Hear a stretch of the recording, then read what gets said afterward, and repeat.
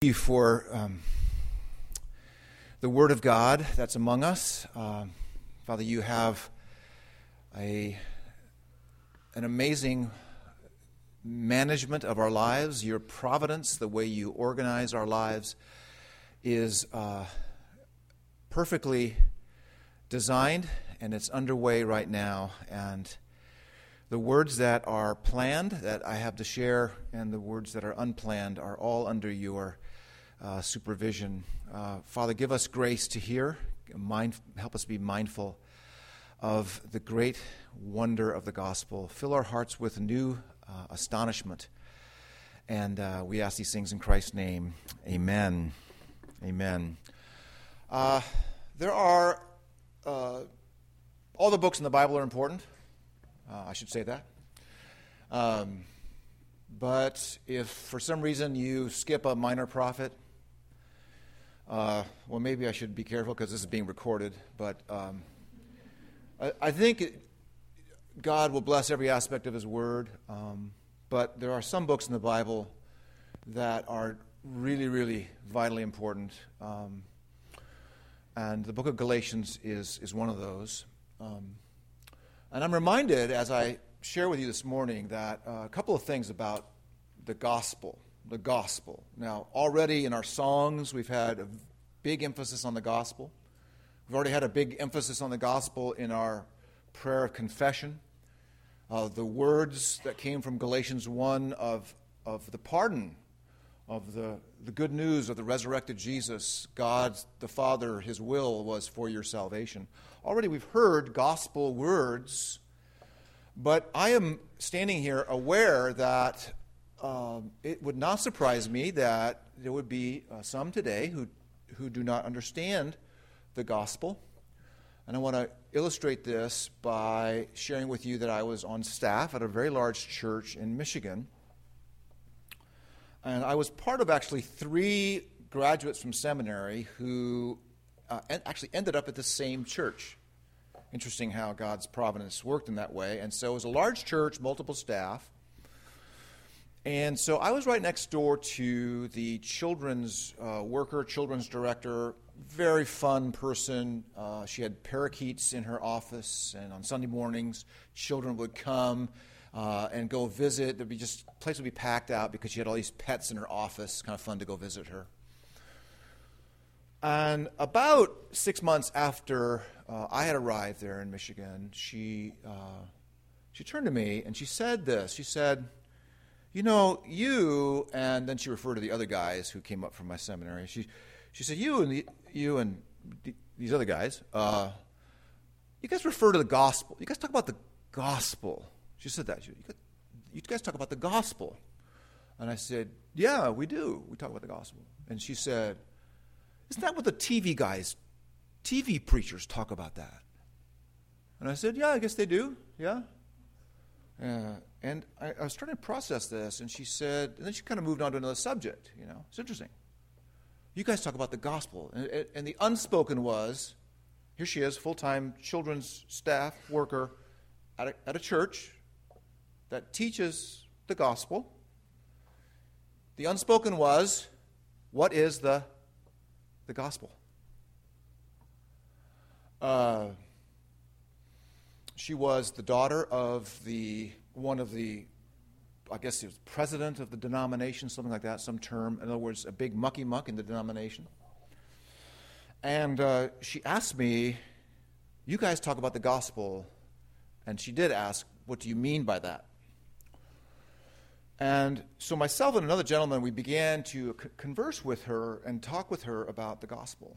And to just the great joy of this moment right now, I get to share with you that she, at a staff retreat in northern Michigan, she went off into the woods and she, of her own accord, God working through various means, obviously His Word, she turned and she trusted Christ as her Savior.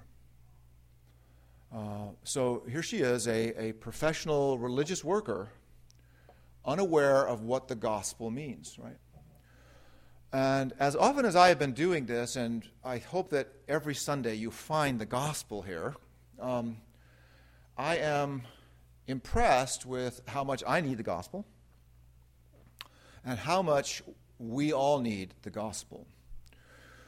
And as I'm listening to people in the church talk, not anyone here, but just in general, our conversations in the church, we tend to be using terms, using words, but we're really not really sure what these words mean.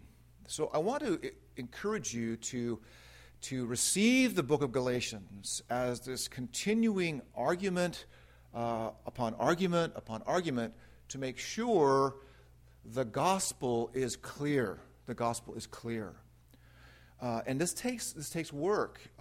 And we have this morning the Apostle Paul, who is looking at a region of the world called Galatia, which we call modern-day Turkey today, where he had been involved in planting churches, and his first missionary journey brought him up to the southern region of Galatia, and he is writing to the Galatians, and he is deeply troubled about something that's happened. They have departed, verse 6 of chapter 1, they have departed from the gospel. And it is extremely difficult for us to, as believers, to hang on to the gospel. The gospel can be replaced by other gospels, small g, other systems of salvation very, very easily. So I want to commend this book to you. We'll be giving you various articles to read. We cannot hear the gospel too much and begin the process of searching out its implications for our lives. More often than not, you might gather on a Sunday morning, and in your mind you're sort of saying, yeah, of course. Yeah, of course. And your understanding of the gospel may be sufficient for you, but actually how you live it out, how it connects with your day-to-day world, that's where an insufficient understanding of the gospel is actually being applied. So in a Sunday morning session, Sunday morning gathering, you might feel, yeah, I've got it. But it's actually the much more difficult work of applying the gospel in the many, many areas of our lives. So I want to commend this to you. So we just had the gospel according to Galatians read to you, at least the first 10 verses. You sort of get the flow of it. Paul is emphasizing his apostleship. You can get that in verse 1. He says up front, Paul, an apostle. First 3 words. What do you think the Galatians have a problem with? His authority. Others have come along, we'll talk about them, who have begun to undermine Paul's authority. So Paul, an apostle. An apostle literally means sent one, authorized to communicate, to plant churches, to communicate on behalf of the risen Jesus. And Paul had been given this sacred deposit of the gospel. Paul, an apostle, not from men nor through man. Notice that phrase. But through Jesus Christ and God the Father, so that's his authorization, who raised him from the dead, and all the brothers who are with me, to the churches of Galatia. That's his opening remarks. And then look at verse 3. Grace to you and peace from God our Father. A typical way an epistle starts.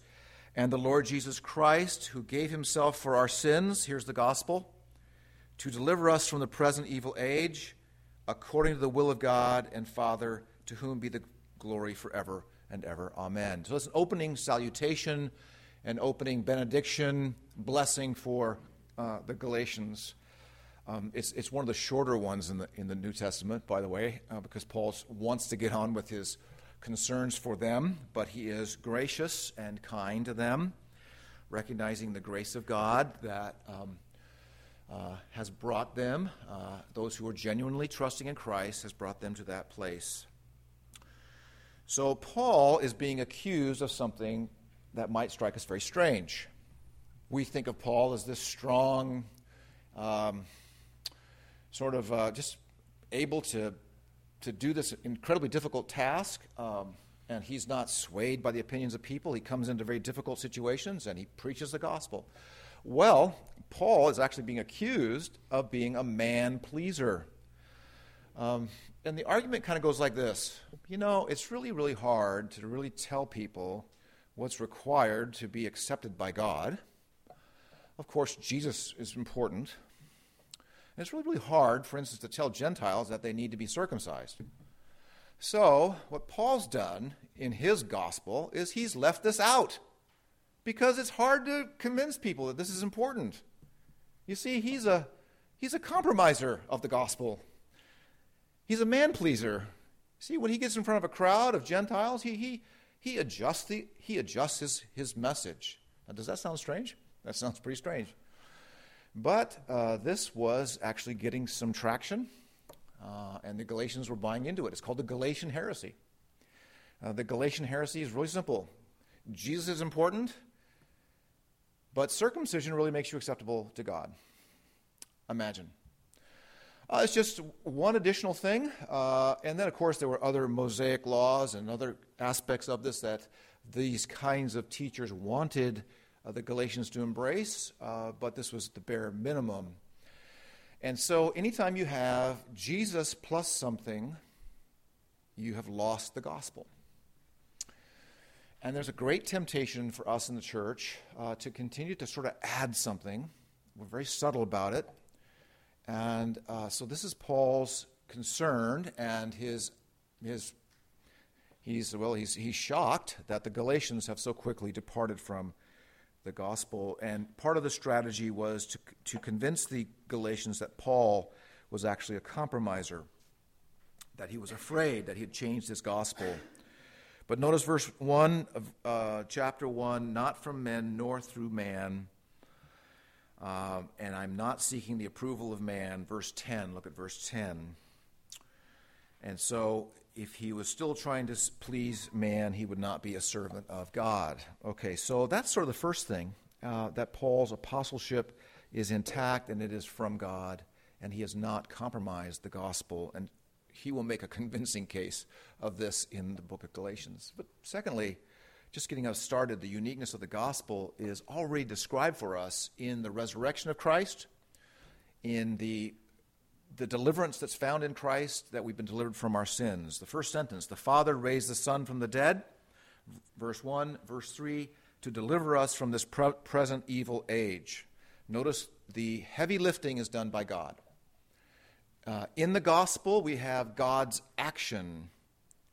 We have the central work of Jesus, his death and his resurrection, something we're watching, something that's done on our behalf.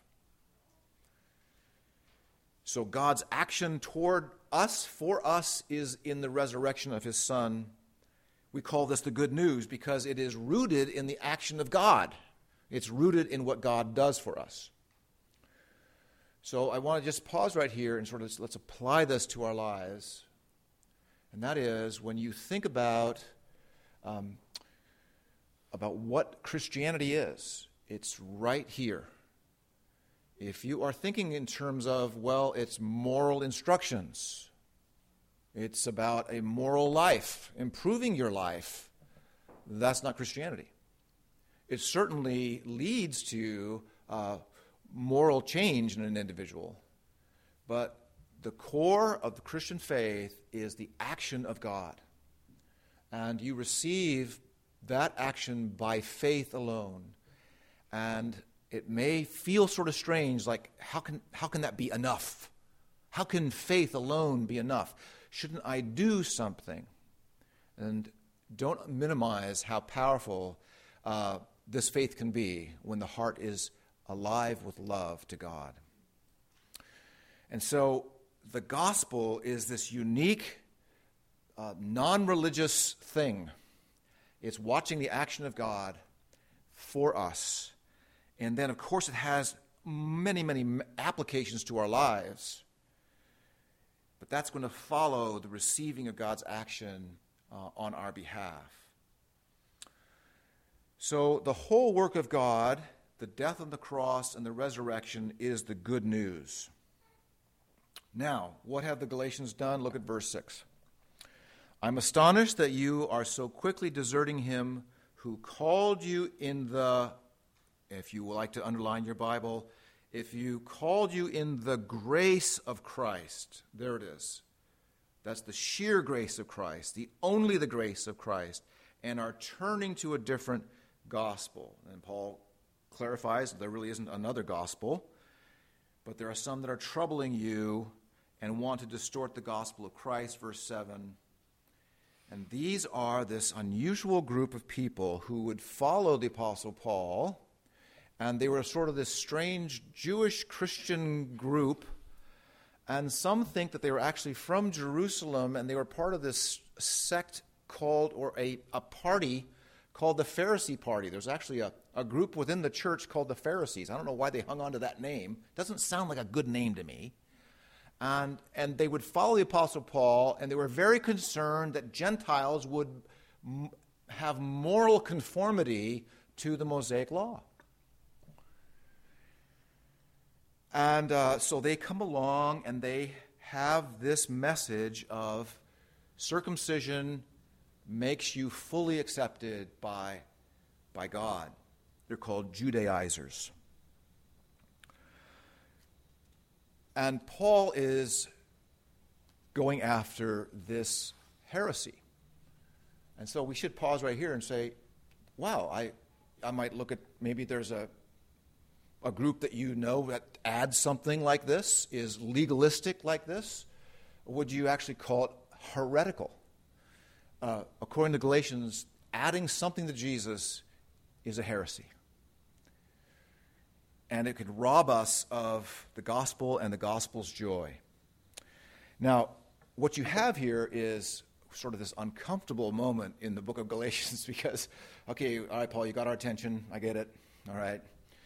But then he sort of steps it up, like as if it's like, look, I want you to make it, I'm going to make it really clear, this is just not my opinion, and I woke up cranky, and I just don't like you guys this morning. And he doubles down on this, and he actually presents a double curse. And he even puts himself in it, says, look, maybe I'm going to go haywire here, maybe I'm going to lose it, and maybe I'm going to come back and I'm going to actually preach a false gospel myself. Look, I got to get your attention. And look at verse 7. Not that there's another one, but there are some who trouble you and want to distort the gospel of Christ. But even if we or an angel from heaven should preach to you a gospel contrary to the one we preach to you, let him be accursed. That's the first cursing. Now here's the next one. As we have said before, so now I say again, if anyone is preaching to you a gospel contrary to the one you received, let him be accursed.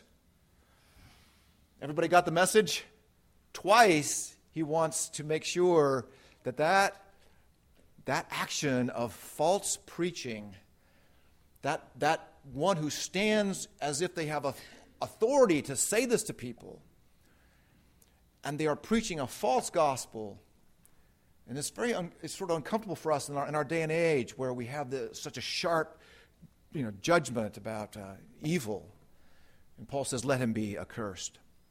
Such is the stakes. Such seriousness is to accompany our attending to God's word. Now, let me share with you some insights. Why would it be so serious? Why would it be so serious? Because we kind of live in a very pluralistic age. Lots of ideas out there. I see lots of a lot of different isms and faiths and religions. And why is this so important? Why does Paul double down on this idea? And I want to encourage you in this way. The gospel is about many things, but one thing that's central to it is your conscience. Now, I'm standing before you as a minister of the gospel this morning, and I am only authorized to deal with your conscience in accord with the Word of God. You don't want to mess with my opinion. You don't want my opinion. It's not worth a dollar or a penny. It's not worth anything, my opinion. So, in fact, you should be protected from my opinion. Give me an amen, someone. All right. Thank you, Nathaniel. You need to be protected from an opinion that is not at all rooted in Scripture. And your conscience is a very fragile and important part of your life, of who you are. In fact, to bind someone's conscience is not funny. To presume to give someone another standard apart from Scripture, to move into the realm of opinion and to bind someone's conscience it's a big-time foul ball. Big time. Now, here's one of the key reasons why Paul is saying these things, the double curse. When someone comes along and presents works righteousness, that's what you may have heard that phrase, works righteousness. Okay, when someone comes along and says that and presents that, Jesus plus this, and we could sort of get into some of the churchy things that are kind of sort of soft legalisms within the church, but when someone comes along and presents works righteousness, here's what's going on in the conscience of a person. Through Jesus, the cross and the resurrection, the atonement for sin, all your failures, all that you couldn't be under the law of God, all that you could not achieve is dealt with in the cross and the resurrection. And it's preached to you that Jesus rose from the dead for you. And there's a way to escape this realm of condemnation. It has nothing to do with your achieving this. It has nothing to do with sort of you cooperating with God's grace, and then maybe at some point you'll be declared free. It is the free grace of God declared to sinners because of what Jesus has done. Now, we are not wired for this promise. That's promise. See, that's God in the Old Testament promised a Savior who would do that. And preachers today can promise people that if they believe and sincerely believe, they will be saved. See, that's a promise. Now, that's contrary to how we are wired as individuals and as human beings. We are wired for law. This means that we have an instinct for obedience, obedience achieved, and then reward given. We're wired for law. We are not wired for promise. Gospel comes as proclamation. Gospel doesn't come as, well, here are the instructions. All right, are you ready? Here are all the instructions. No, all the instructions were obeyed by Christ. He perfectly obeyed them, and now I have something to proclaim to you, the good news. If I give you just instructions, there is no good news. No good news. So, here's why Paul is so desirous to protect the gospel. It's for many reasons. For one, it is a pastoral concern for the Galatians. It means they are going to now lose their freedom in Jesus, and they're going to become slaves again. Slaves to law keeping. Slaves to the tyranny of never being enough, of having a Savior who can only do enough, and now the burden is upon them to continue doing something to merit the acceptance of God. Martin Luther, the great reformer, preached in his little region of Germany for some 20 years. Can you imagine having Martin Luther as your preacher? That'd be kind of cool.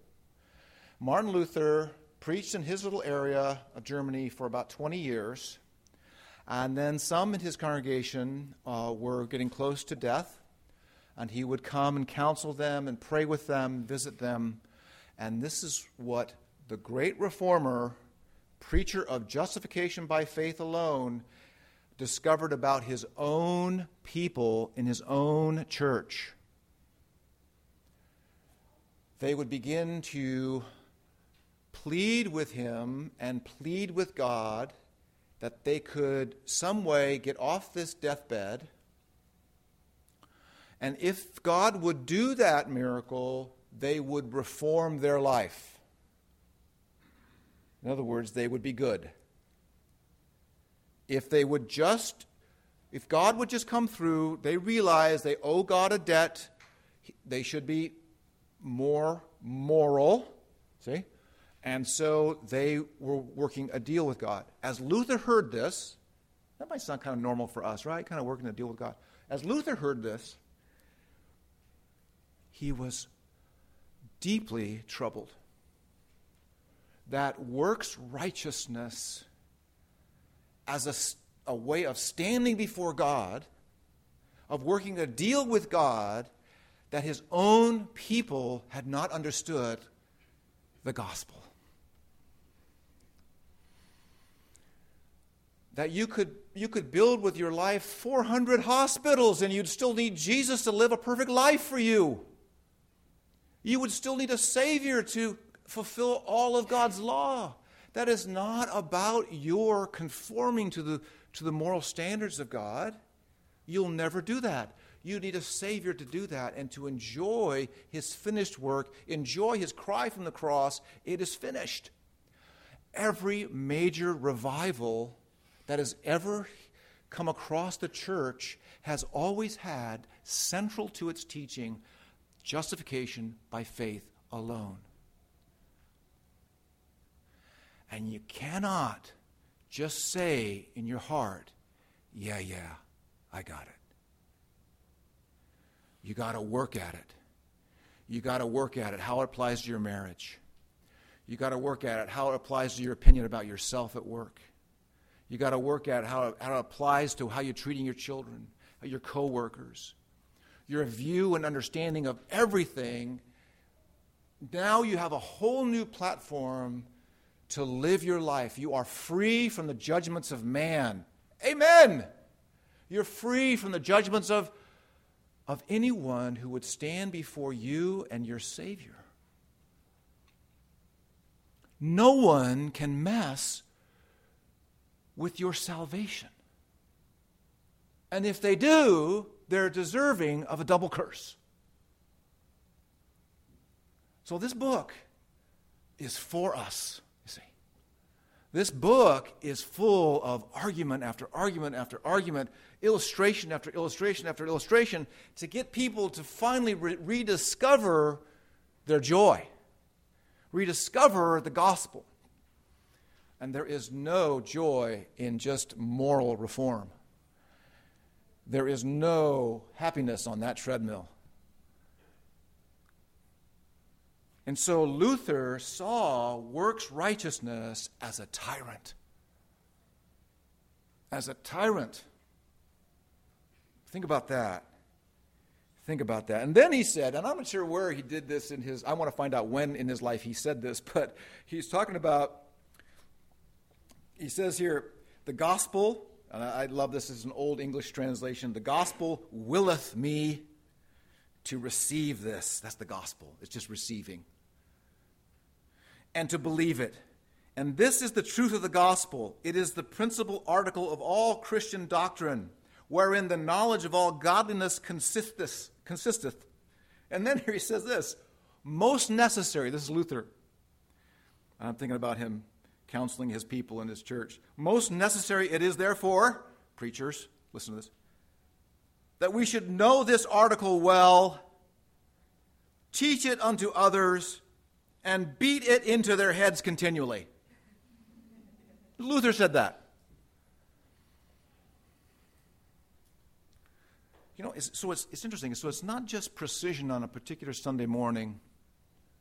It is continual clarity, continual work, continual. May we never, as a church, never grow tired of the gospel, its beauty, its clarity, its application to our lives. Okay, so what you have here in Galatians chapter 1 through 4 really is his exhortation and his argument. So you have 4 chapters of Paul helping the Galatians understand the gospel. And I just want to get you, I want us to kind of go away with a couple of things here. First of all, I want to make sure that you hear this very clearly. Certainly we need to have our doctrine right. Okay? Doctrine is very important. And that's what first 20 minutes here I've been doing. But I want you to also stop and speak, just say this to your heart right now. Look at what my covenant-keeping God accomplished for me. Say that to yourself. Look at what my God did for me. He didn't wait around for me. He didn't give me more instructions. He didn't wait for me to have moral resolve. He sent his son, and I'm watching him do his work. And then another thing about the book of Galatians, if this has already begun to win your hearts, God has given us his authoritative word in a form of argument to win our hearts back. And it comes with convincing and convicting authority to win you back and to set your conscience free. Set your conscience free. I ought to be. I should be. I will never be. I can't be. All of this language, Paul is going to go after this inward sort of poverty, this inward sense of, I'm not enough. And he's going to declare to us that we are adopted sons and daughters of the living God. He's going to go after this self-pity world, this world of the religious flesh where we're trying to look good before others, and he's going to slay it. And in order to win our hearts. And then there's going to be another beautiful thing that happens, is that this gospel, this powerful stuff that Luther said, beat it into their heads continually so their lives will be aligned to it. Lives will be aligned to it. Is God generous toward you in the gospel? Well, how does that relate to your generosity? Was God hospitable to you, taking you in as a stranger? Was he hospitable to you? Yes. How does that relate to how you use your apartment or your home? In other words, we take God as our pace setter in this gospel, and now we're beginning to line up our lives. It is not easy. It's not easy. It's not something you get done in just 10 minutes. Constant work, all the areas of our life. And then it opens up this beautiful, peaceful life. Beautiful, peaceful life. Think of Galatians 5:22. Life in the Spirit, the fruit of the Spirit, love, joy, peace, patience, kindness, goodness, faithfulness, gentleness, self-control. People are not my mechanism whereby I'm justified. I can receive feedback. I can receive criticism. It won't destroy me. Through Jesus, I've already received, through God's condemnation, I've already received the ultimate critique of my life, and I survived. Therefore, I now can live in the acceptance of God. People take on a different role in our lives now. Again, the words of Ed Welch, Christian counselor, we need them less, but we can now love them more. And I want to convince you of the gospel's power, and then I'm done.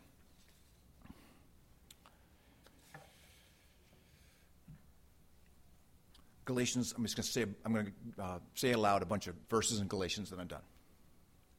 I want you to take your life, I want you to take your marriage, take your children, and I want you to listen, and I want you to receive this, and I want you to feel the power of these words. I can't explain them all.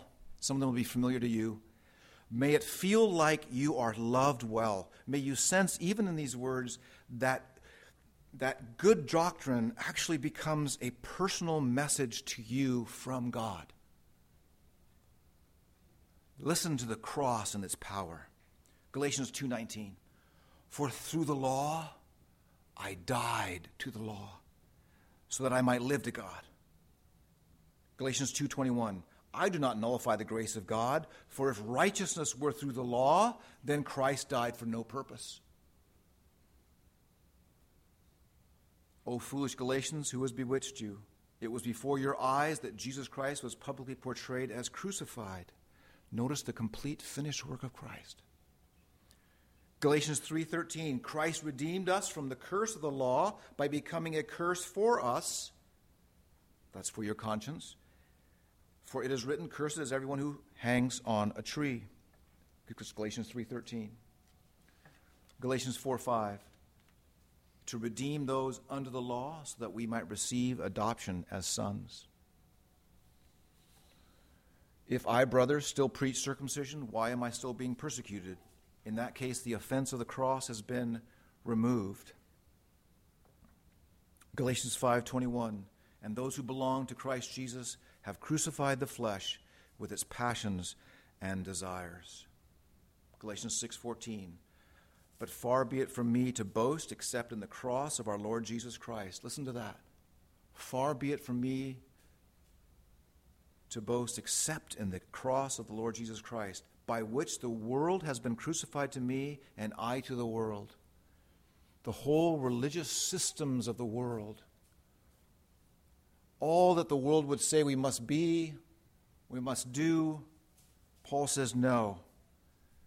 This world has not come through in the righteousness that I need, and it's only through Christ. So, what we're going to do in this series is we're going to learn how to boast well in the cross. We're going to provide resources, sermons, books. How do we so think about the gospel that our hearts are now boasting in it, right? Our hearts are hoping in it. Our hearts are anticipating goodness to flow from it. You say, you pray for me. Pray for Nathaniel. Pray for the elders. Pray that we could so believe this that our lives, your lives, would be aligned to it. It's a beautiful process, painful, difficult, hard, but most necessary. What a joyous day that was for me to hear from my coworker that the gospel was no longer a strange phrase used by TV preachers, but that it embodied the very love of God for her. And that's my prayer for you, and that's my prayer for me. Let's pray. Father, show us